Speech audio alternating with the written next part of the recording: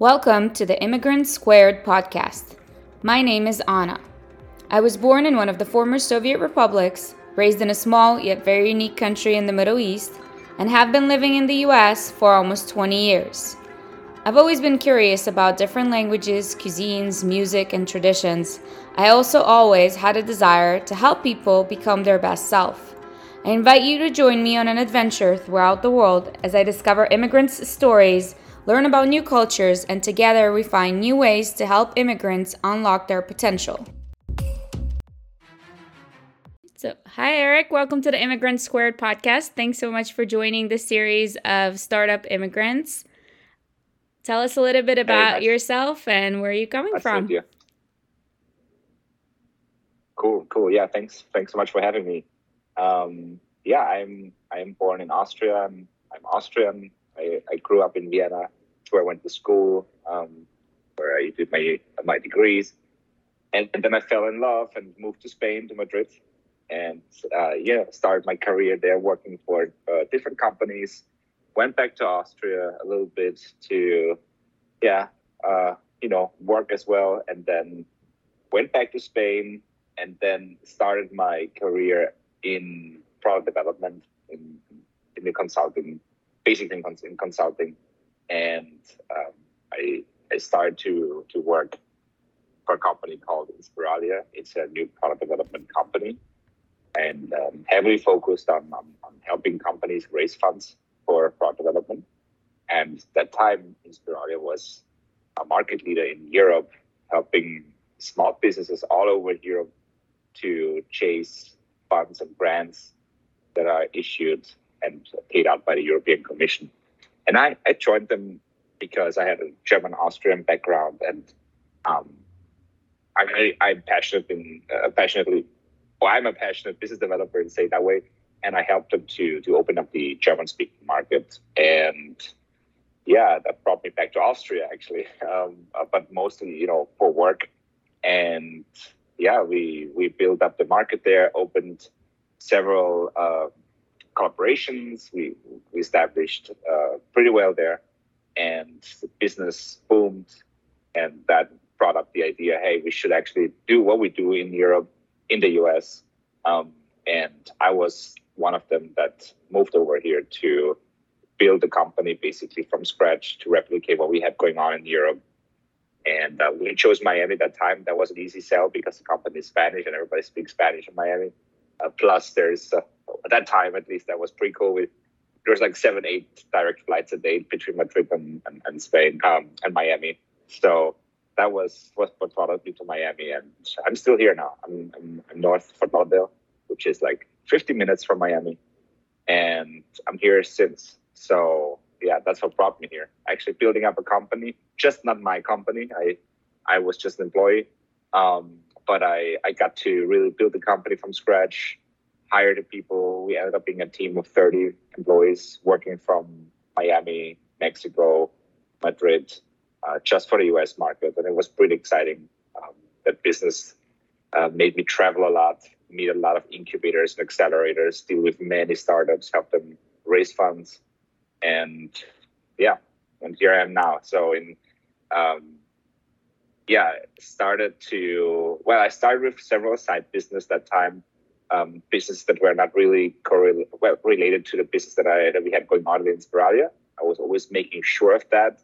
But I'm an entrepreneur at heart. I try things. If it's not interesting for the company I work for, then I still want to try it on my side. And I built several side businesses. Some of them worked. Some of them were just hobbies.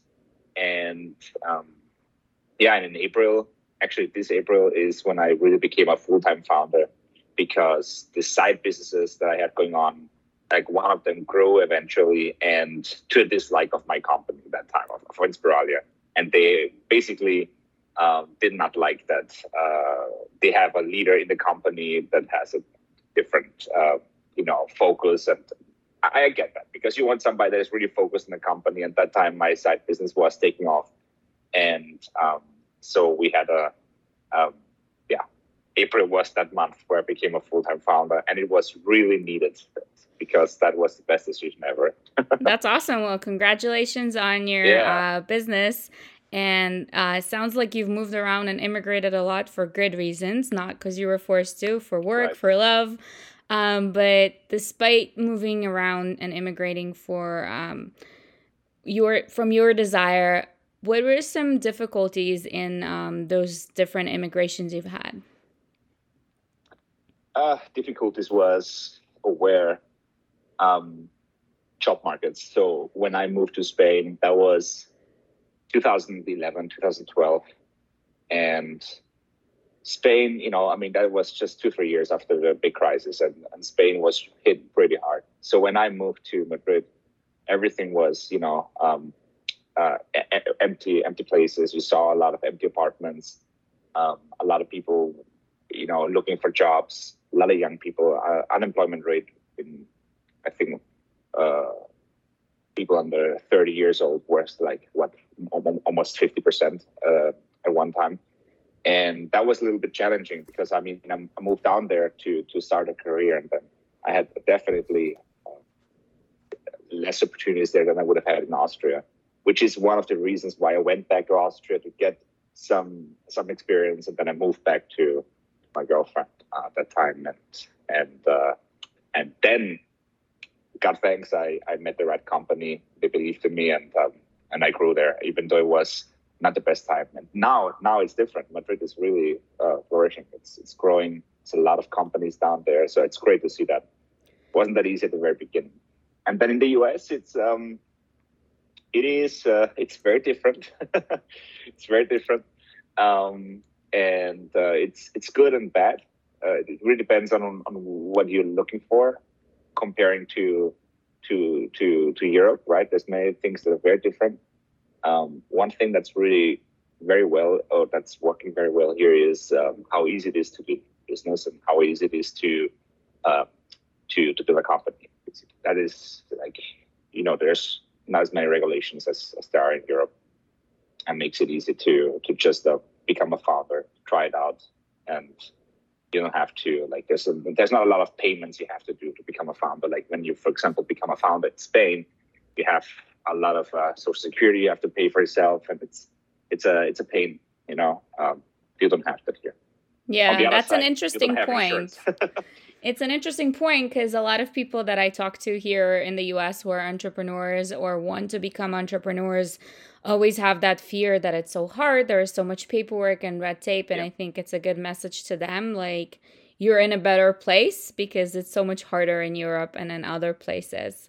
But other than job market, what are some other things like difficulties that you faced as an immigrant, but also as an immigrant entrepreneur in the US?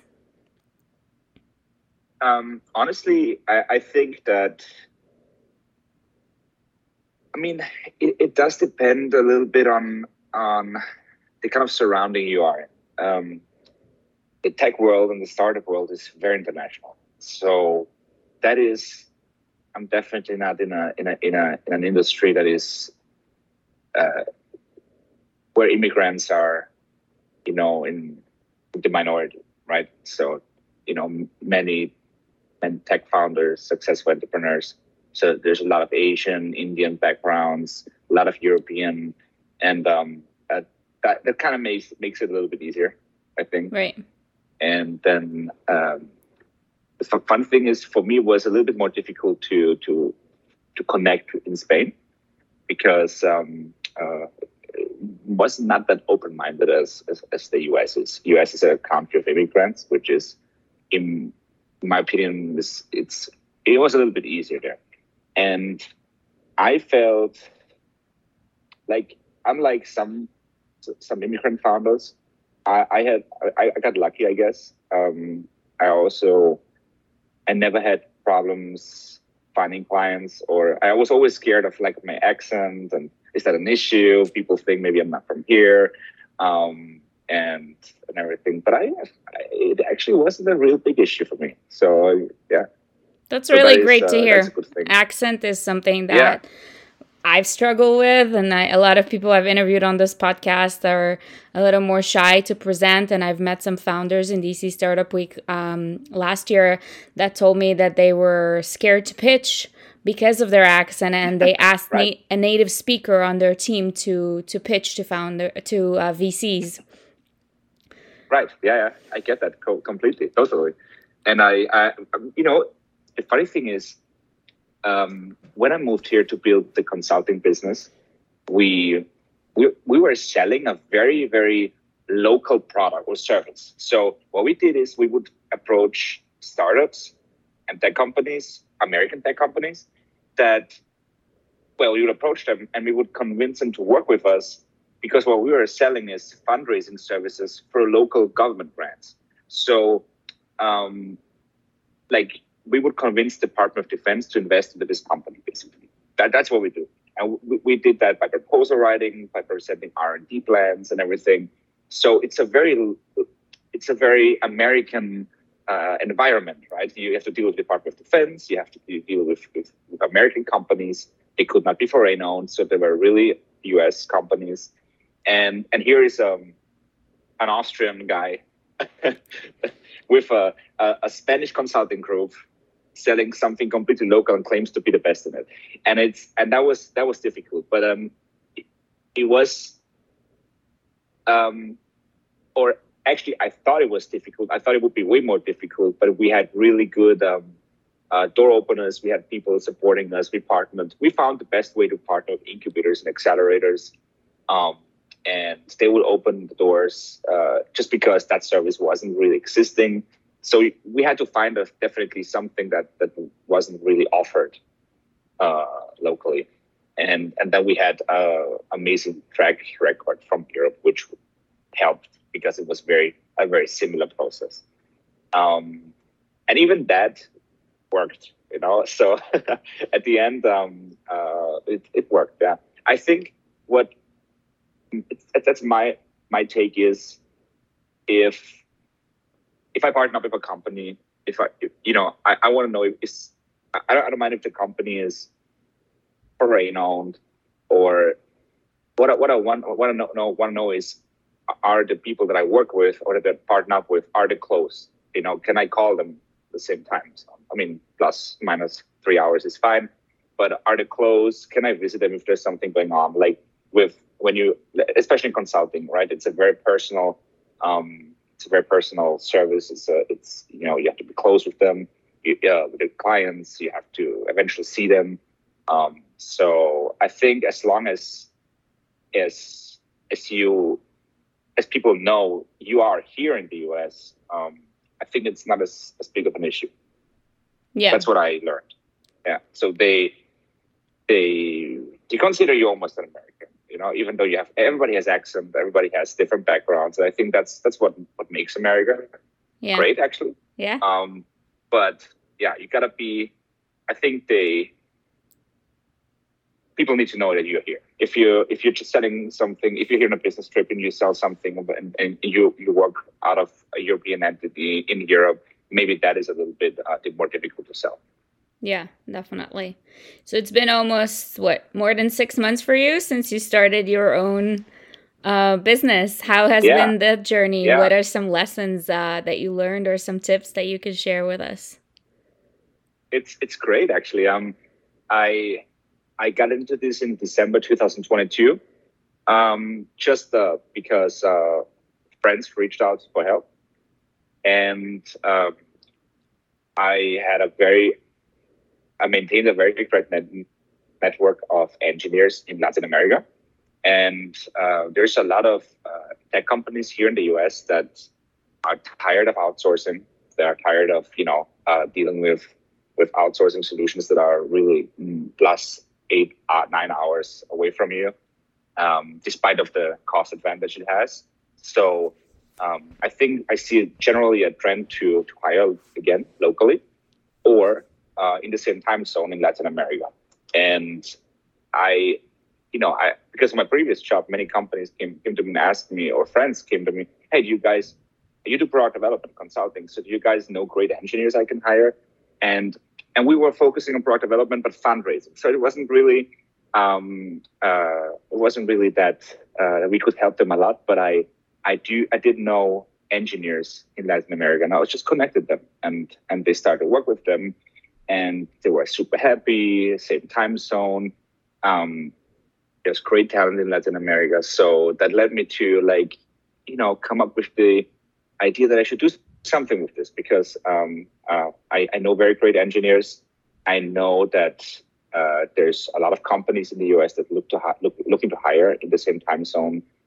There's a lot of great talent in Latin America. So I built a company that is basically more than just a bridge. It is really a full solution now for US companies or Canadian companies to hire locally in Latin America, hire engineers to build a full team of engineers, mostly engineering positions, mostly focusing on product development positions from developers, architects, designers, machine learning engineers.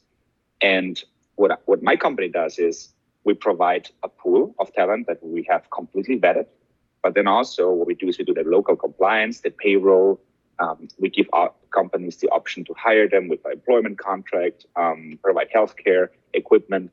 So it turned into a full solution, actually. That's awesome. So you're not only helping customers in the US and Canada, but you're also creating jobs and helping people in Latin America.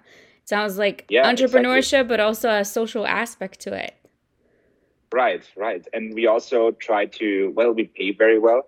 What my company is about is always the focus is not, I shouldn't say this officially. The focus is, of course, on the client, but we have a lot of focus on the engineers because we know they get 500 requests on LinkedIn every day looking for companies looking to work with them because we all know software engineering talent is hard to find, even despite of layoffs that we have right now here in the US.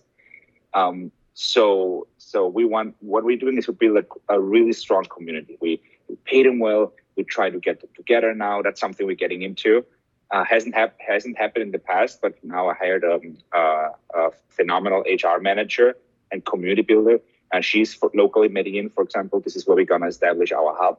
And what we're gonna do is we'll establish several hubs in Buenos Aires, in Medellin, in Bogota.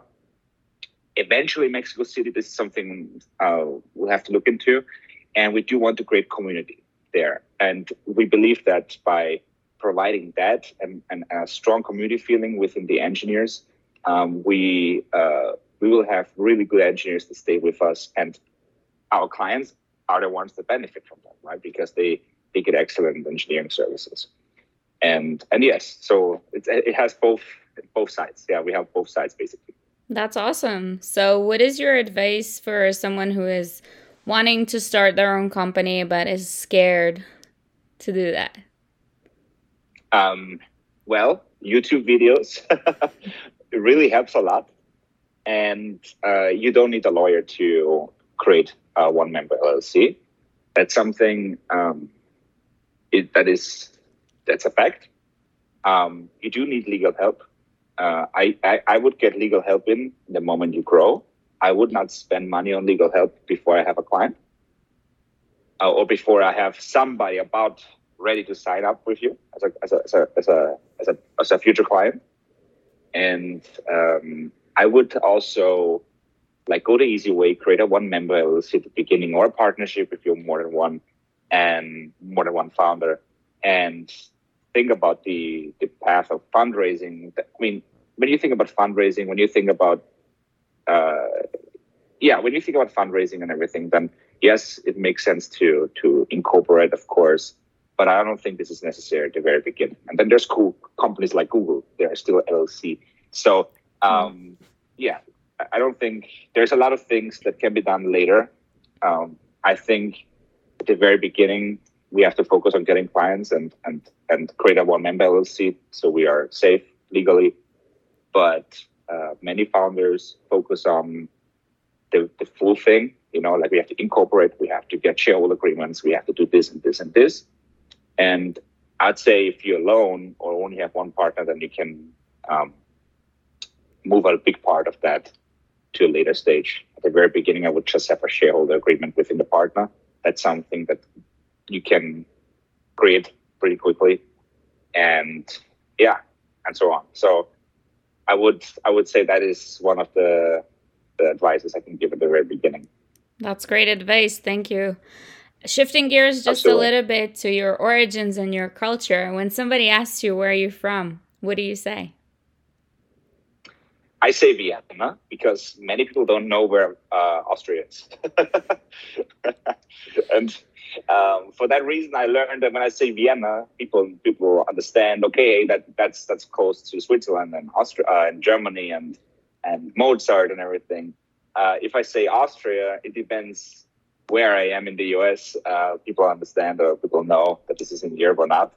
Um, I have to explain very, very often that there's no kangaroos in Austria and there's mountains and ski and good beer and this kind of stuff. And then what I always say is, hey, Arnold Schwarzenegger is from Austria. So that's where I'm from. And then, oh, okay. That's it's a very good small reference. Country, 8 million people. So you've been in the US for some time now, but what do you do to kind of maintain your culture of origin and just like what makes you feel at home? Or do you feel at home in the US? I guess that's the first question. Yeah, I feel at home where I am right now. I'm entering my neighborhood and I'm home. I feel like I get that feeling when I drive home. That's really great. And I honestly I'm very connected to my family and to my friends. We chat on WhatsApp every day almost. We lately don't talk as much, but usually we do that too. They come visit. I travel a lot, so I go a lot to Austria. It's something I spend my money on, and that way I feel like I'm not missing out on much. That's important to me. And then what I miss to do is to look for local communities, Austrian or German communities. I could do that. I haven't done that yet, but it hasn't been a priority because I go to Austria a lot, So yeah, that's my aspiration. But I really feel home. I like it here. Yeah, That's great. So if you have a day where you're like homesick for something in Austria, what do you do? When I'm homesick, honestly, when I get homesick, I get a ticket. And That's a good solution. I have to have it on. Yeah, I have to have it on my plan. It's very likely that I can't go right away. But when I'm really homesick, okay, I make a plan on okay, what is a good time to go there? When are the tickets affordable? Stuff like this, Something to look forward to, I make right? a plan. Yeah, exactly. So, for example, now I'm planning for like when am I gonna go to Austria in 2024, for example. So that's what I do, and then I get a lot of visits too, so that helps. My wife is Austrian too, so she gets visits too from Austria. So we have a lot of Austria going on home. That's that good. makes it easier too. That's awesome. Well, Eric, thank you so much for joining the podcast. Is there anything else you'd like to share with the listeners? Yeah, if somebody's local to Fort Lauderdale, hit me up. Definitely. Sounds good. So if people want to find you, where should they look you up? So I'm on LinkedIn, of course. Okay. So just my name, Eric Fiklotsky. That's Fiklocky. And I'm not really active on Instagram or Facebook. I mean, I have it, not that active. So LinkedIn is the best. And yeah, and if somebody's here locally in Miami or Fort Lauderdale, I'm happy to meet up. Sounds good. Thank you. Thank you so much. Thank you for listening to episode 68 of the Immigrants Squared podcast in our series Startup Immigrants. This will be the last podcast for 2023 and the last podcast for this season of Immigrants Squared. Stay tuned for a new series and new podcast episodes in 2024. Happy holidays and a happy new year.